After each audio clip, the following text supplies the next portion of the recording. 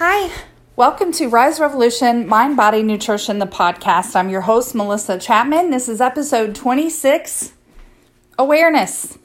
This whole topic today is just going to be around awareness. And to throw back to, a really major 12-step program is to be aware you have a problem. I think that's the first step in any positive change in your life, whether it's managing your finances, getting into an exercise habit, getting better sleep, eating healthier, any change that you need to make. Really, it starts with being aware of where you're at. If you're standing in a Target and you're just like clueless and zoned out and you're like, oh, I have to get to the dog food aisle at PetSmart. But if they turned all the lights out in Target and you were like, I have no idea where I'm at, you would have a pretty hard way finding your way to PetSmart. And that's an extreme example. I'm always trying to use analogies or examples or parables. But it's like if you're in the dark, if you really have no clue where you are and what you're doing, then you can't course correct. So I've had these conversations with people too, even myself included, in previous examples of, say, money management. If you never look at your bank account, and for those of us that are still old school enough to still do a paper check register, shout out Gen X. If you don't ever go balance it, you have no idea how much money you have. And these youngsters are like, oh, well, my online bank tells me my balance. But those of us who are older know that's not your real balance. What about the things that haven't cleared yet, and the auto drafts and the check that's outstanding, right? So if you don't get in there and pay attention and respect your money and write these things down, know what's going out, know what's coming in, like, your finances are probably a mess. And it's the same with your health habits. So I am not one to condone a lot of restrictive eating or food tracking or weighing or counting calories, really any of that.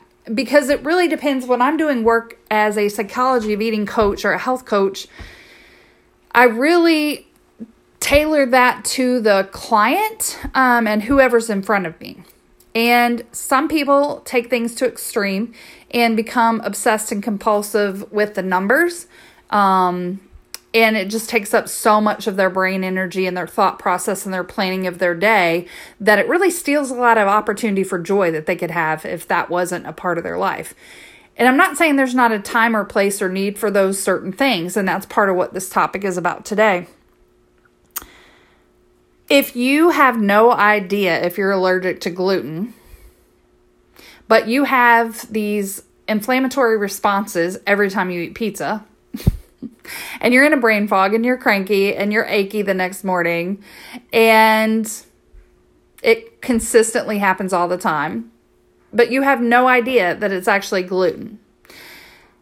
You do a 10-day awareness of cutting out gluten in your life, and then you go, oh, that's why I was feeling bad.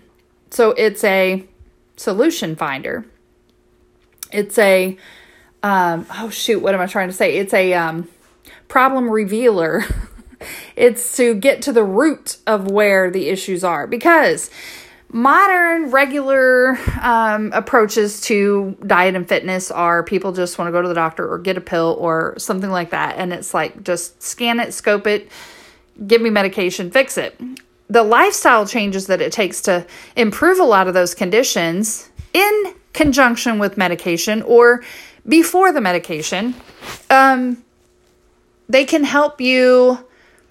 But for example, I do have a gluten allergy, and as a younger 20-something, I could not drink beer. I thought it was just I was a lightweight and had a distaste for beer. And then later when I found out, oh, I'm gluten intolerant, it's like, that makes so much more sense. So, had I had the awareness, I would have had a different approach to that. Same thing with dairy for me. I didn't like cheese growing up. Couldn't stand it if someone forgot and put cheese on my cheeseburger. Like, it just took the enjoyment of eating that meal out of it. And I thought I was just picky, right? I'm lactose and casein intolerant. So dairy doesn't, respond well for me.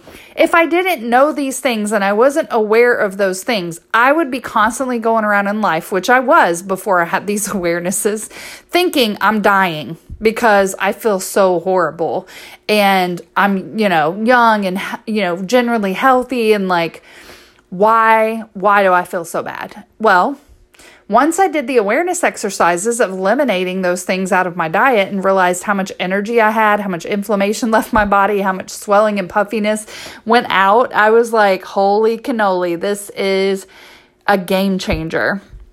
And so what I've noticed is, even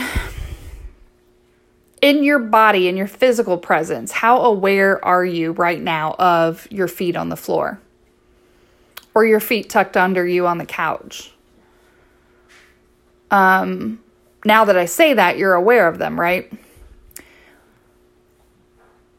It's like we go through the day checked out so much of connection with our body, awareness of what we're putting in our body, and then registering the feedback correctly when we get it from our body.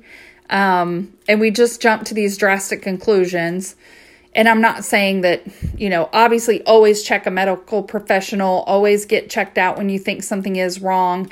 But I'm just saying there's a lot of times that there's some options that are easy to do, but people just won't do them. And what's easy to do is easy not to do. So is it easy for me to eat an apple every day? Sure. Is it easy for me to just skip that? Sure.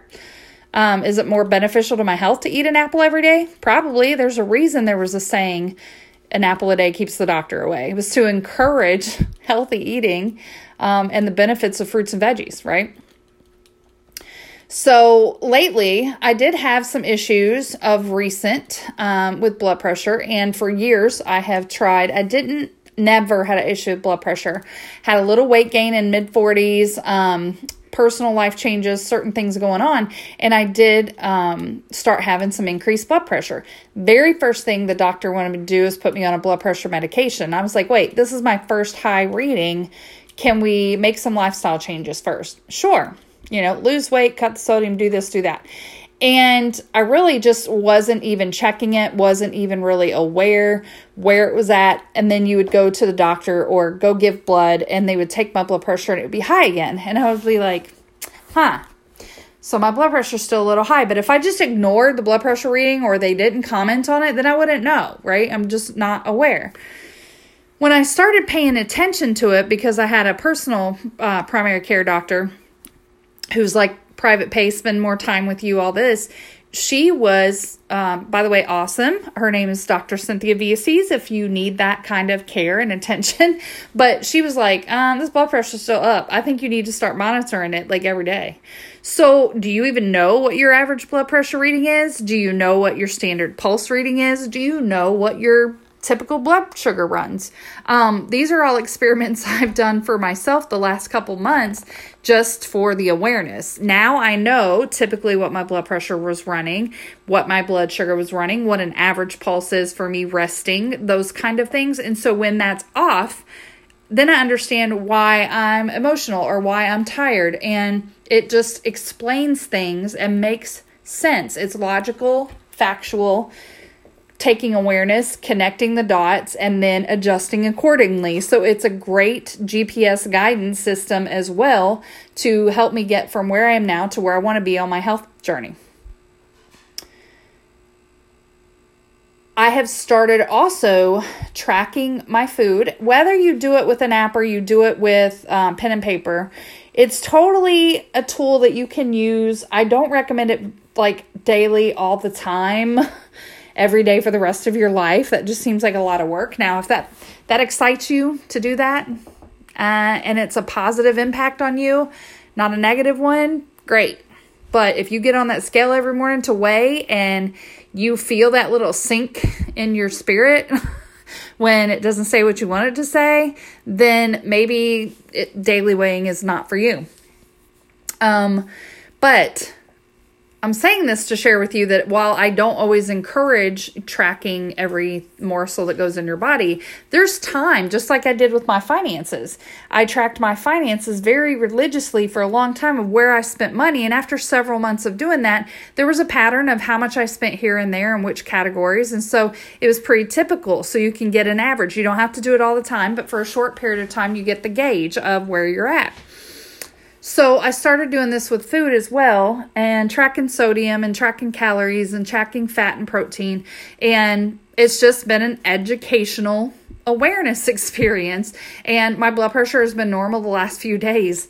I did finally start on a diuretic instead of anything strong, because my doctor knows I prefer natural remedies as close as I can to not having stronger prescriptions, because I'm also still a very sensitive person to chemicals, smells, products. Like, I'm allergic to gluten and dairy. I have a allergy to certain medicines and noise and environmental allergies. Like, there's so much that it's like I'm just a sensitive person, more sensitive to things than others. So I have to be aware. But again, it's not, then I go, okay, I'm a sensitive person. It's not that I can't handle these things or the self-criticism and judgments, right? It's, no, you're just a person who's genuinely more sensitive to chemicals, smells, sounds, drugs, alcohol, gluten than most people. So being aware helps me to adjust my course and then feel the best that I can feel.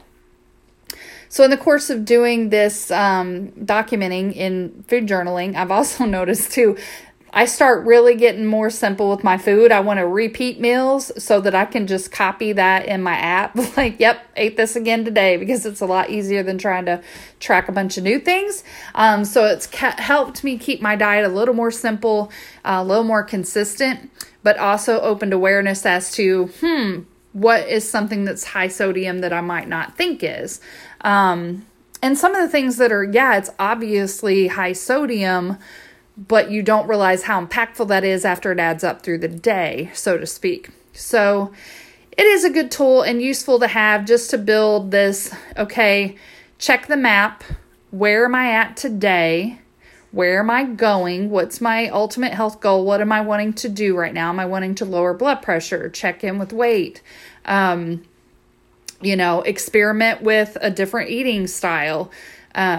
Gauge how much I'm having heartburn after some sort of food. Like, it's just a good roadmap check mark. What am I trying to say? Road marker. Anyway, you get it.